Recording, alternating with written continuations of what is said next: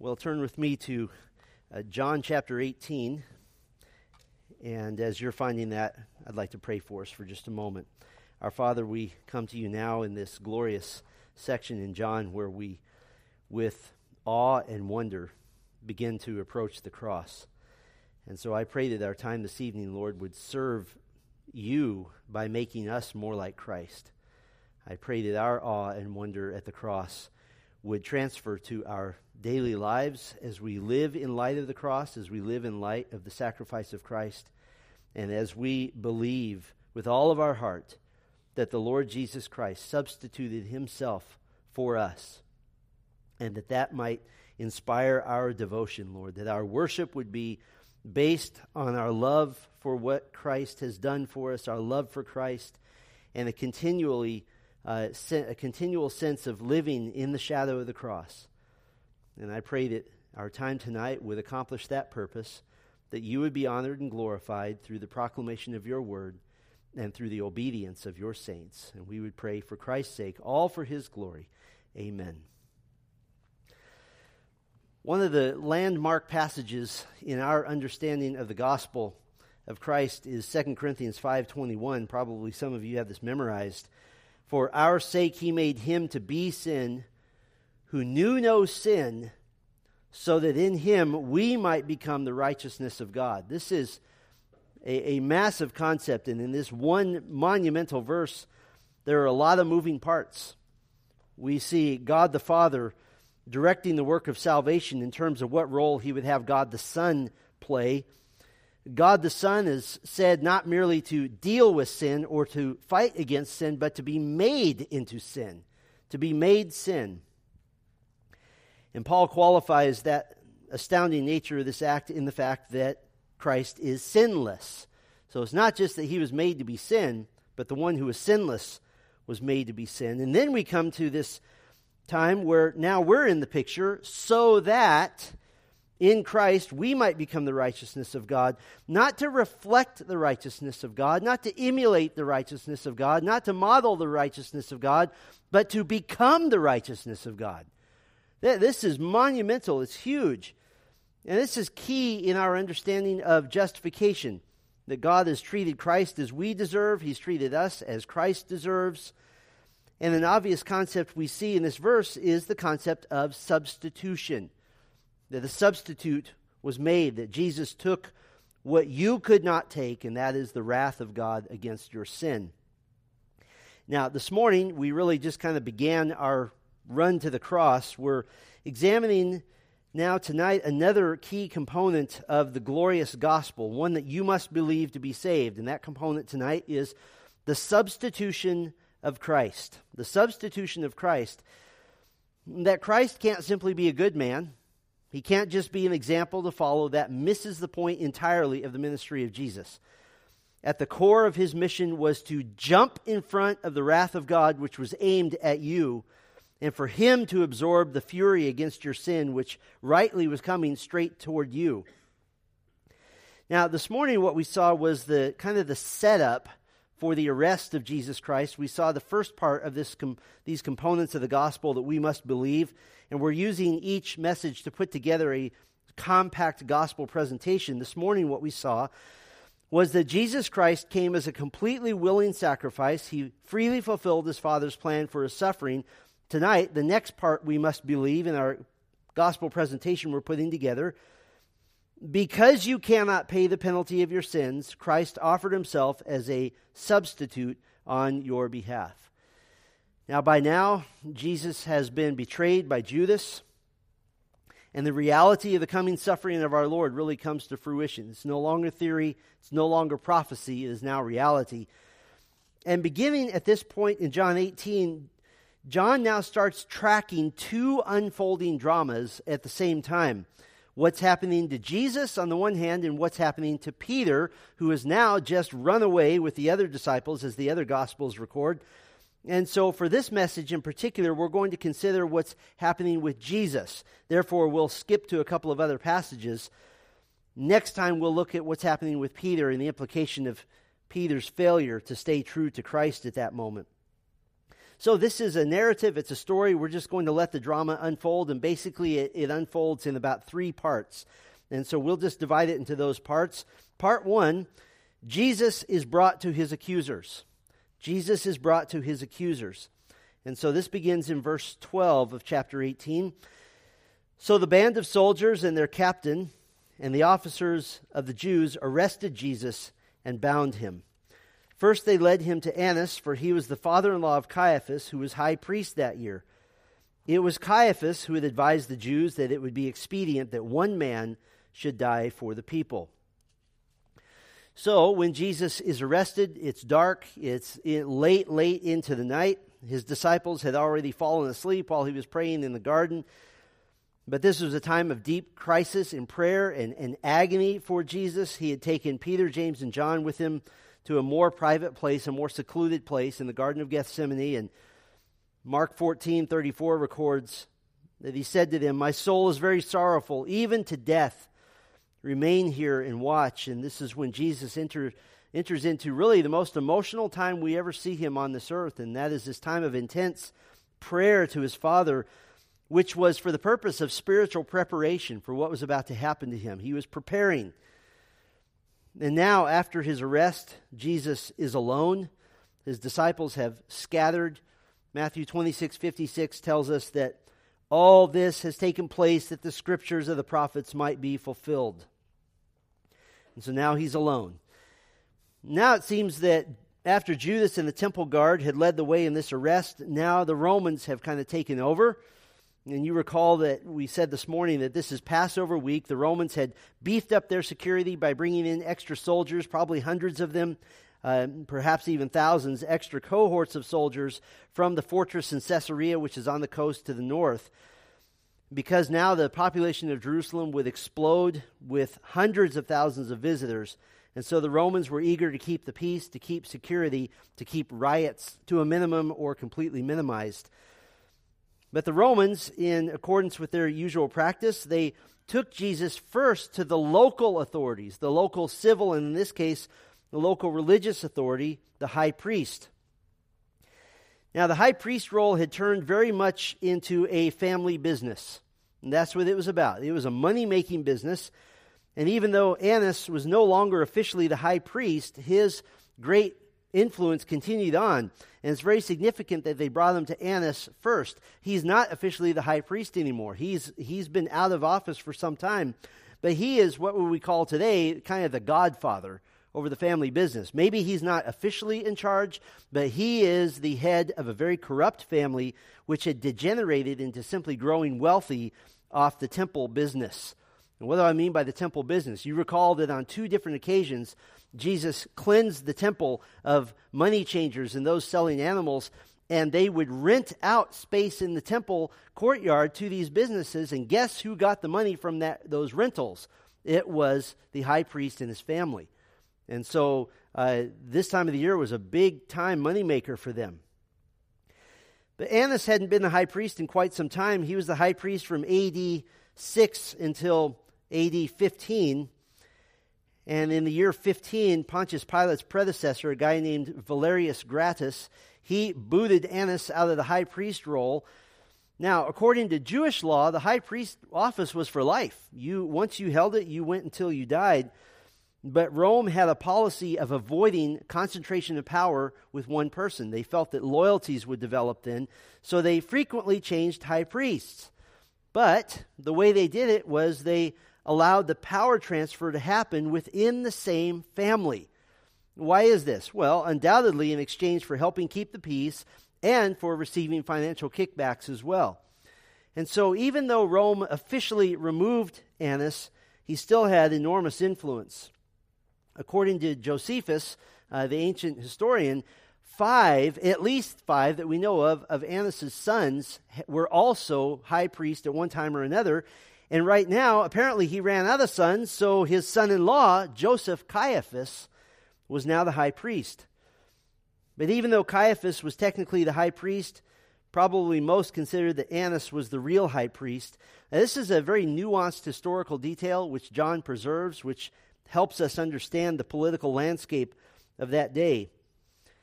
And so now John reminds his readers that it was the official high priest Caiaphas who had made really what we might call an unconscious prophecy concerning Jesus Christ. And I want to take a moment on this to remind you of this. Turn back a couple of pages to John chapter 11. John chapter 11, verse 45. John 11:45, Jesus has just raised Lazarus from the dead. He restored him to his sisters, Mary and Martha. In John 11:45, many of the Jews, therefore, who had come with Mary and had seen what he did, believed in him. But some of them went to the Pharisees and told them what Jesus had done. So the chief priests and the Pharisees gathered the council and said, "What are we to do? For this man performs many signs. If we let him go on like this, everyone will believe in him." Here it is. "And the Romans will come and take away both our place and our nation." The leaders of Israel, not one time are they ever recorded denying the miraculous power of Christ. They didn't try to deny it. It was undeniable. When you have thousands of witnesses to the miracles of Christ, that doesn't make sense to do that. But their concern was what people coming to faith in Christ would do to them. And so they saw Jesus as their enemy. The fear that the leadership had was that if enough people believed in Jesus, the Romans would take away the wealth and the privileged position of the leaders, what they call our place.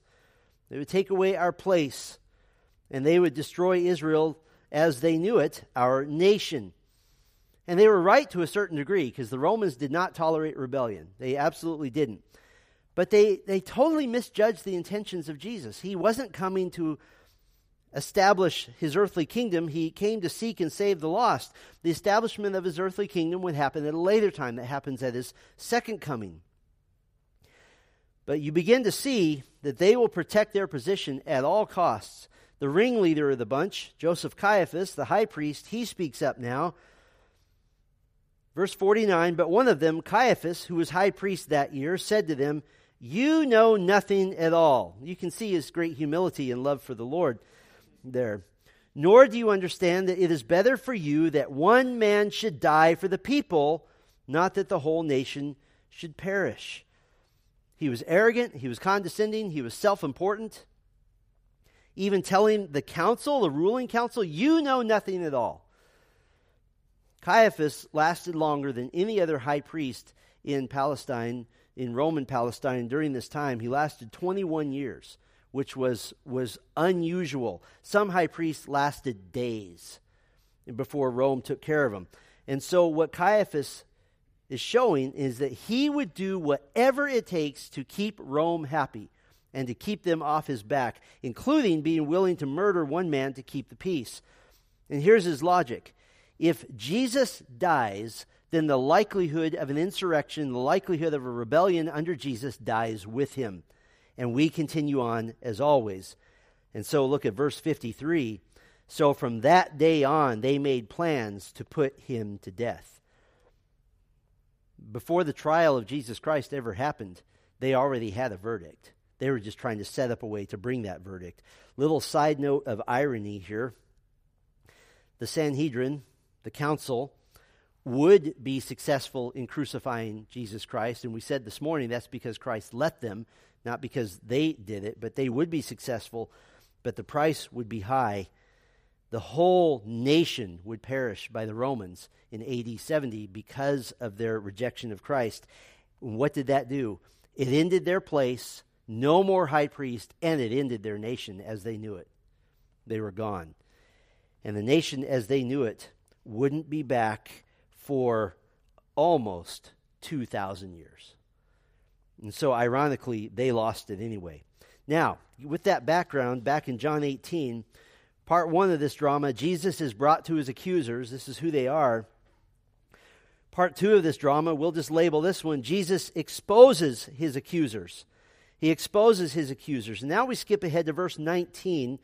We'll leave Peter for next week. Verse 19, the high priest then questioned Jesus about his disciples and his teaching. Now, the high priest referenced here is still the high priest emeritus, Annas. Caiaphas doesn't get into the picture, doesn't get his turn until verse 24. And the center of his concern, what he was going for to get this guilty verdict, to get the death penalty, was who Jesus claimed to be.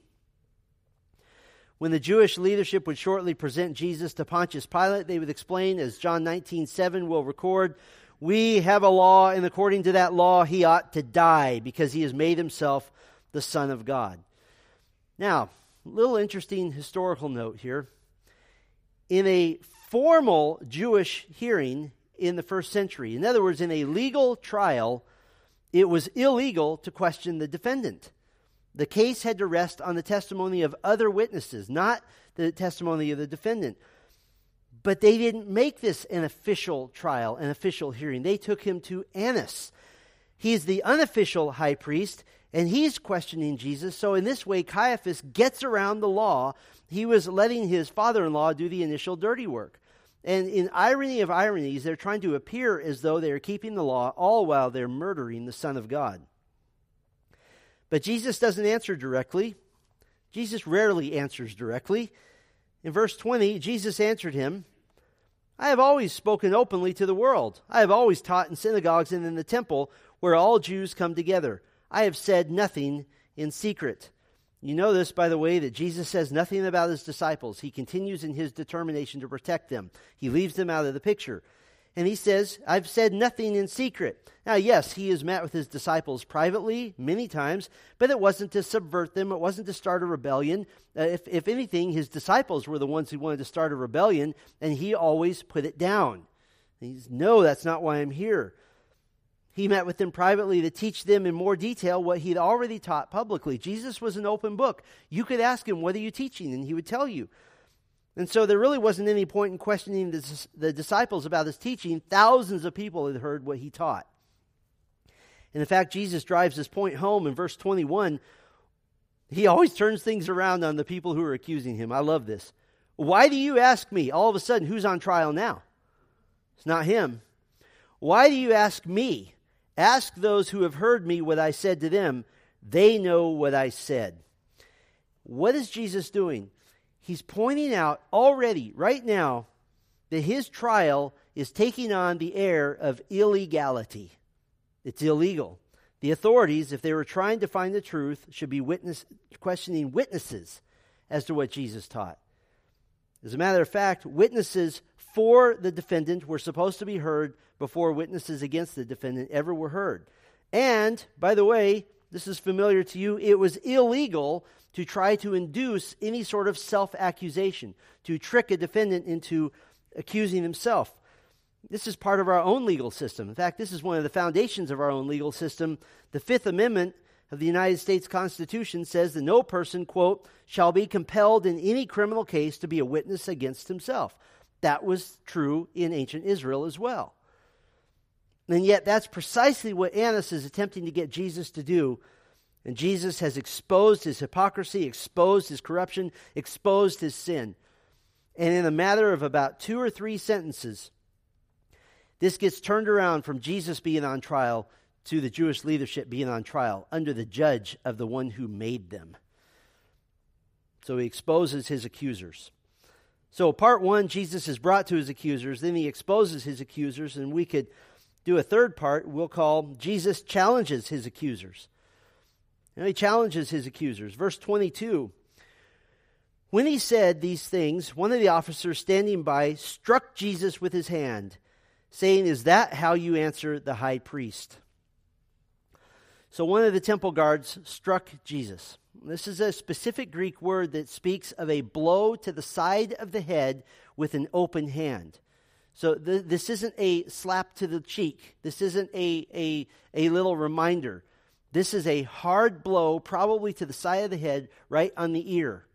And if you've ever been hit on the ear, you know how that can hurt. It's a painful blow. This was not a little kind of girly slap. This was a full-on manly whack to the side of the head, meant to inflict a lot of pain right on the ear. Very, very painful. And by the way, it was illegal to strike an unconvicted person, but you notice that there's nobody there to go to the defense of Christ or to challenge this action. And so Jesus now speaks to the officer who slapped him, who hit him on the side of the head. In verse 23, Jesus answered him. If what I said is wrong, bear witness about the wrong. But if what I said is right, why do you strike me? What's he telling the officer? Saying, if I've broken the law, tell me which law. Which law have I broken? But if I've asked to have the law followed, which is exactly what he did in verse 21, he's simply saying, follow the law, then why do you strike me? Jesus has challenged his accusers. He's already unmasked them as those who are able to win this case with any sort of fairness at all. So they're resorting now to a totalitarian kangaroo court, an unofficial way to get Jesus quickly convicted. By the way, Jesus was following his own principle of turning the other cheek when he was struck. The one who could have avenged himself did not avenge himself. He went all the way to the cross. But he was also bearing witness to the truth. And I think we should point out, Jesus wasn't in a desperate legal self-defense situation where he's desperately trying to be acquitted. In fact, we said this morning, he put himself in the position where he would be convicted. He had to appear as one who is a sinner, though he knew no sin. But what he's doing is he's exposing and now challenging the wickedness of those who are accusing him, the wickedness of those who are treating him in this way. And so now by being shuffled through this mock trial at rapid pace, he's being murdered by the appearance of legal means. And by challenging them now, he's revealed their wickedness. I think it's important to remember that the Jewish leadership cannot claim ignorance. They knew the truth about Christ. They never questioned his miracles. They never questioned what he did. But here's the truth. John 3:19, this is the judgment. The light has come into the world, and people loved the darkness rather than the light because their works were evil. They were doing what Paul says that unbelievers do. For the wrath of God is revealed from heaven against all ungodliness and unrighteousness of men, this is Romans 1, who by their unrighteousness suppress the truth. Do you understand that these leaders knew that Jesus was the Messiah? And yet they would protect their position at all costs. And so to keep this mock trial going as quickly as possible, the trial had to move from unofficial to more official in order to get a true conviction that would carry weight and would result in an execution. So in verse 24, Annas then sent him bound to Caiaphas, the high priest. Annas failed. He was utterly a failure. He couldn't get Jesus to condemn himself. He couldn't get Jesus to accidentally condemn the disciples. The worst they could do is hit him. They didn't get anywhere. And so he sent him to Annas. To Caiaphas rather. If Annas had gotten a confession from Jesus, they could have gone straight to Pontius Pilate with this confession and witnesses to the confession. But he didn't get one. And so he had to take the next step. He sent him bound to Caiaphas the high priest. So now Jesus is still tied up and he is in custody. If the Jews were to be successful in their plot to murder Jesus, there had to be an official accusation so that he could get to the governor, Pontius Pilate, who then had the power to execute Jesus. The Jews weren't given that authority, only the Romans were. And so Jesus is now sent to Caiaphas, and we're reminded of these significant words spoken by Caiaphas. It was Caiaphas, back in verse 14, who had advised the Jews that it would be expedient that one man should die for the people. That was the accidental prophecy, so to speak, that he gave back in John 11. But the words of Caiaphas, he intended them for evil. His words carried more than just the voluntary, responsible wickedness that he was devising.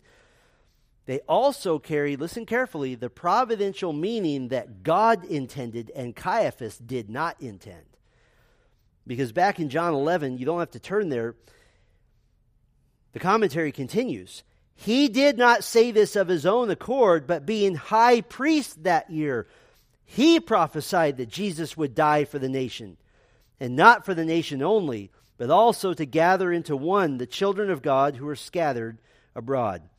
Because Caiaphas was high priest, he was technically still God's spokesman to Israel. And God used God's spokesman to Israel to unintentionally speak prophetically of the substitutionary sacrifice of Christ. And when Caiaphas will stand before Christ himself at the great white throne judgment, and the books are opened, and he is accused of being part of the crucifixion of Christ. The accusation will be, from your own lips you said he is the substitute, and yet you did not believe. Proverbs 16:9 says that the heart of man plans his way, but the Lord establishes his steps. Proverbs 21:1, the king's heart is a stream of water in the hand of the Lord. He turns it wherever he will. And so the prophecy of Caiaphas, from Caiaphas' standpoint, was meant to say, we need to murder Jesus for our own benefit. But God caused him providentially to say those words because they were true, that he would be the sacrifice for his people. But of course, the death of Christ is much bigger than just being the substitutionary sacrifice for Israel. It would accomplish the bringing in of all of God's future redeemed, and not only Jews who were lost, but Gentiles would be brought into the kingdom by forgiveness of sin. And so, through the unwitting mouth of Caiaphas, God has revealed the purpose of the death of Christ, and that is to be a substitute sacrifice. And in this substitution of Christ, what we're really talking about theologically is the atonement. Specifically, atonement, which theologians have helpfully labeled for us substitutionary atonement or penal substitution. Let me give you a definition of atonement. I think they'll be helpful to you. The doctrine of penal substitution states that God gave himself in the person of his Son to suffer instead of us the death, punishment, and curse due to fallen humanity as the penalty for sin. Let me give you that one more time, so I want to talk to you about the atonement. The doctrine of penal substitution states that God gave himself in the person of his Son to suffer instead of us the death, punishment, and curse due to fallen humanity as the punishment for sin. There is an enthralling magnificence to the idea that God himself is giving himself for his own people, that Christ died a humiliating death. He became accursed for us. He bore the pain, the wrath, the rejection due to us. Listen, the atonement is the centerpiece. It's the hub. It's the core of the gospel. And I think this is a perfect opportunity for us to deepen the ruts in our mind concerning the atonement, penal substitution, because this doctrine has major implications for you as a Christian and certainly for your understanding of the gospel. So I want to just take our last few moments, and I want you to put your listening ears on, and I want to talk to you about the atonement, because it's clearly presented here in this text. And what I want to do is just simply give you some descriptors of the atonement. I'll give you 5 of them. 5 descriptors of the atonement. I won't try to have you turn to all these scriptures. There's a few we're going to go to, so it'll be more helpful for you to just listen. Now here's 5 key descriptors of the atonement. Now I hope this will help you wrap your arms around this key doctrine. First descriptor we'll call the atonement is a foundational condition. It's a foundational condition. It sets the stage for how God would restore his relationship to mankind. It's foundational as a condition. And our key text for this goes all the way back, you would expect, to Genesis, because this is a foundation. Genesis 2:16 and 17. And the Lord God commanded the man, saying, You may surely eat of every tree in the garden, but of the tree of the knowledge of good and evil you shall not eat, for in the day that you eat of it you shall surely what? Die. God gave Adam a wife, created especially to be his companion and helper, but both of them succumbed to the temptation. They ate of the forbidden fruit, and so they were to die. But instead of Adam and Eve being the first deaths in history, Genesis 3:21 records, the Lord God made for Adam and his wife garments of skin and clothed them. How did he make garments of skin? Well, God spilled blood.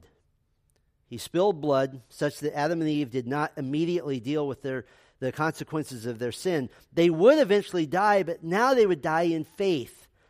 They would die in faith because the animal sacrifice was merely now a forerunner of a greater blood sacrifice that would be made in the future. Ironically, the sacrifice of a descendant of Eve, as prophesied in Genesis 3:15.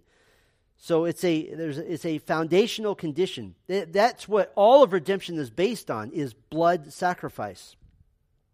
Let me give you a second descriptor of the atonement. We'll call this one a mandatory prescription. It's a mandatory prescription. And now we move farther in Scripture to Exodus 12. And these are seminal passages for our understanding of the atonement. This is an important chapter in the Pentateuch, and it relates to the events of the very first Passover.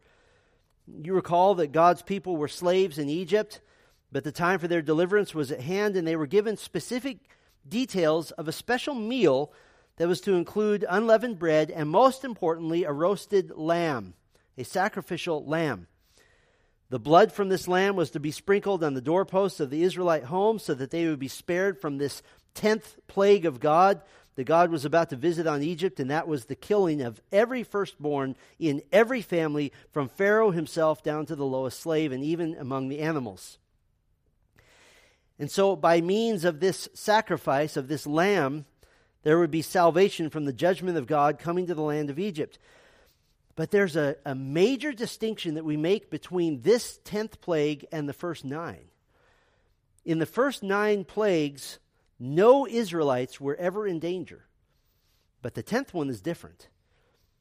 The plagues of blood, frogs, gnats, flies, livestock, boils, hail, locusts, darkness, those were all unconditional protection for Israel. But in the 10th plague, the killing of the firstborn, God's protection of Israel is conditional. They must have a blood sacrifice, and it must be according to God's prescription. No self-styled atonement.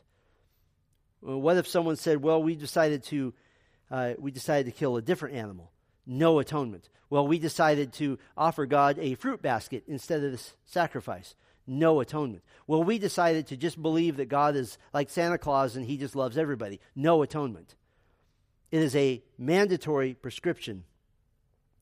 And God commanded that this Passover meal be celebrated annually to remember his grace and mercy. So it's very significant that Jesus used the Passover meal with his disciples to make a significant change in the Passover meal. They really celebrated the night that Jesus would be arrested, the last God-sanctioned Passover, the last significantly Passover that is official. No more Passovers, because now Jesus has made a shift. Mark 14 records, as they were eating, he took bread. And after blessing it, he broke it and gave it to them and said, "Take, this is my body." There's the shift. And he took a cup, and when he had given thanks, he gave it to them, and they drank all of it. And he said to them, "This is my blood." There's the shift of the covenant, which is poured out for many. And so this confirmed what John the Baptist had proclaimed loudly to thousands of people 3.5 years earlier when he cried out, "Behold the Lamb of God who takes away the sins of the world." The Apostle Peter made this connection abundantly clear when he said in 1 Peter 1:18 and 19, "You were ransomed from the futile ways inherited from your forefathers, not with perishable things such as silver or gold, but with the precious blood of Christ, like that of a" what? "A lamb that is without blemish or spot." Let me give you a third descriptor of the atonement so that we can deepen these ruts in our own minds. The atonement is a deflective payment. A deflective payment. Now let me explain this. We go to another hugely important passage when understanding the atonement, and that is Leviticus 16. Leviticus 16 gives us the details and the institution of the annual Day of Atonement in Israel. The Day of Atonement involves significant sacrifice. It was really the central feature of Leviticus, which basically Leviticus teaches that the relationship between a holy and perfect God and an unholy and sinful people can only be maintained through sacrifice. That's the only way. In fact, the Day of Atonement is still remembered today in the Hebrew phrase from Leviticus 16, Yom Kippur, the Day of Atonement. This is an interesting word, Kippur. When God is the subject, it means to forgive. It can also have to do with cleansing. Leviticus 16:30, "For on this day shall atonement be made for you to cleanse you. You shall be clean before the Lord from all your sins." So in that verse we see Kippur along with cleansing. It also has to do with the idea of a ransom, a payment. And in fact, it's the same root word in Hebrew as atonement. The Hebrew words tend to have three basic letters to them, and it's the same three letters. They're just pronounced differently: atonement or ransom. This word for ransom can speak of a financial payment. Exodus 30, verse 11, and the verses following speaks of a census tax. Quote, each shall give a ransom for his life to the Lord, a payment of money. But this ransom, this payment, can also be the life of an animal. In fact, it's more likely to be that, of blood. But Kippur, and more importantly for our purposes tonight, also refers to the deflection of the wrath of God.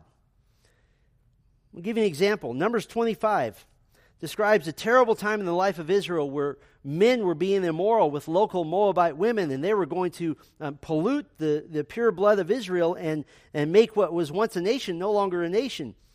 And one man blatantly, in selfishness and in greed, brought a foreign woman to be with him right in the center of the camp, brought him to his own tent. But you recall that Phinehas the priest went into the man's tent, and he drove a spear into both the man and the woman. And what happened? It turned the wrath of God. It deflected the wrath of God away from the nation. God praised Phinehas. Numbers 25:13. Because he was jealous for his God, listen to this, and made atonement for the people of Israel. How did he make atonement? Instead of Israel dying, that man and woman died in their sin. And it deflected the wrath of God. The wrath of God must be diverted. It must be turned away. The wrath of God isn't stopped. It's simply deflected. It must be turned away for you to be able to have fellowship with him. And that's only possible through a substitute sacrifice, because the wrath of God must have an object. It must have someone who receives it because of sin.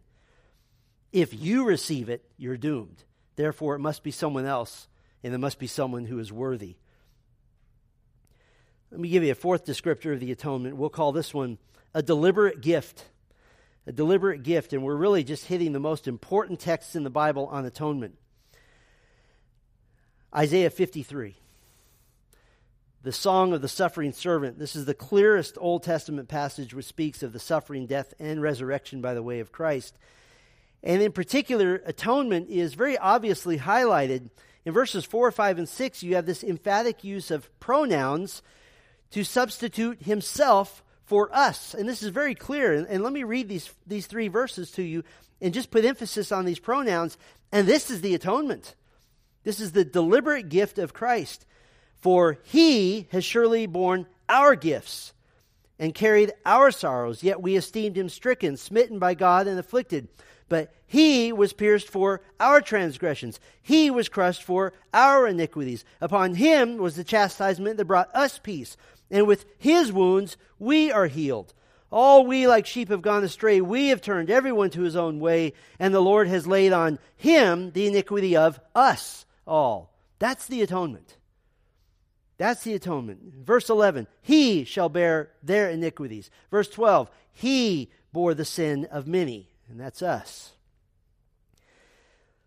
Listen, some have said that Isaiah 53 is simply representative of the suffering that Israel went through in exile. They'll do anything to avoid this being Christ.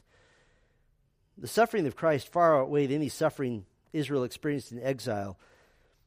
And the exile was not redemptive. The exile did not cleanse Israel of her sin. There still needed to be a blood sacrifice.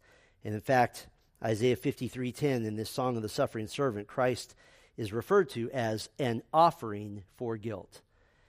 And he would be just like Isaac with Abraham. When Abraham was commanded by God to offer his son Isaac, Isaac would have been a teenager. Abraham's a very old man. No way Abraham is wrestling Isaac onto an altar to be slaughtered. Isaac got on the altar, just like Christ went to the cross willingly. He was a deliberate gift. He has borne our griefs. He has carried our sorrows. Let me give you one more descriptor of the atonement. And I'm cheating here just a little bit because basically for the sake of time, I'm just lumping all the rest into one category. We'll call this one a central truth. A central truth.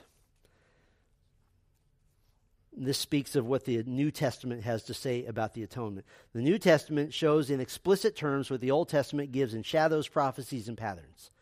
The New Testament is extremely clear, extremely explicit, and I just want to kind of run quickly through parts of the New Testament. Mark 10:45. Jesus is headed to Jerusalem for the final time. He's preparing to die. He's said so 3 times. Mark 8, Mark 9, Mark 10. James and John then take that time to ask Jesus for second in command positions when he, as they thought he was about to do, brings his kingdom on earth. And Jesus emphasized to them that this trip to earth was not for the purpose of taking a throne, but for suffering. And he says in Mark 10:45, "For even the Son of Man came not to be served, but to serve, and to give his life as a" what? Ransom for many. That's the atonement. You go 5 chapters later in Mark 15, beginning in verse 33, "And when the 6th hour had come," this is Christ on the cross, "there was darkness over the whole land until the 9th hour. And at the 9th hour, Jesus cried with a loud voice, 'Eloi, Eloi, lema sabachthani,' which means, my God, why have you forsaken me?" The one word I want to point out to you is darkness. Why was there darkness? Well, a simple look at the Old Testament tells you this. Darkness is a signifier of the wrath of God. How could it be anything other than darkness? Isaiah 13:9 says that the day of the Lord is a day when the sun will be dark and the moon will not shed its light.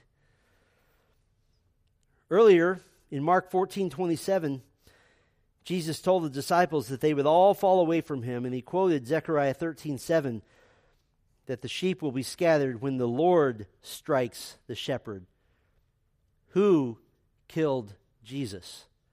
God did. At the cross, God would be the agent of Christ's suffering, as Jesus bore the sins of all who would believe in him. John chapter 10, verse 11, Jesus uses the metaphor of a shepherd and a sheep once again. John 10:11, "I am the good shepherd. The good shepherd lays down his life for the sheep." There's the atonement. Now, Jesus is not describing a potential danger. He's not saying, if anything is about to happen to you, I'll lay down my life for you. He's not saying that if and only if his sheep are in danger, then he would lay down his life. But just a few verses later, Jesus announces his intention. "For this reason the Father loves me, because I lay down my life that I may take it up again." It was a definite intention. The sheep are already in danger. Hell is awaiting. The gates are open. The unforgiven are ready to go to hell. And so atonement must be achieved if the wrath of God is to be averted. So the sheep were already in danger, and Jesus resolved to give his life to save theirs. We have to go faster, but we just want to touch in the New Testament. Let's think about Paul.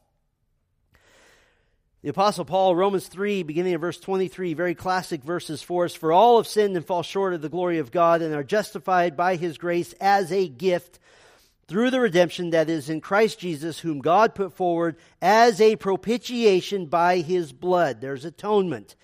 "To be received by faith, this was to show God's righteousness, because in his divine forbearance he had passed over former sins." Does that sound familiar from Exodus 12? Romans 4:25, Jesus was delivered up for our trespasses. There's the atonement. Romans 5:8, "But God shows his love for us, in that while we were still sinners, Christ died for us." Romans 8:1, "There's therefore now no condemnation for those who are in Christ." And it goes on to say that Christ Jesus has set you free from the law of sin and death. Galatians 3:13, "Christ redeemed us from the curse of the law by becoming a curse for us. For it is written, 'Cursed is everyone who is hanged on a tree.'" That's Paul. What about Peter? 1 Peter 2:1, "Christ also suffered for you." Same chapter, verse 24, "He himself bore our sins in his body on the tree, that we might die to sin and live to righteousness." I think it's significant that Peter very often uses sins in the plural. That he doesn't just say Christ bore your sin, but your sins. And you recall what we said this morning, that your sins are actual sins. There is a list that could be written out of your sins. He didn't just bear your sin in a vague sense.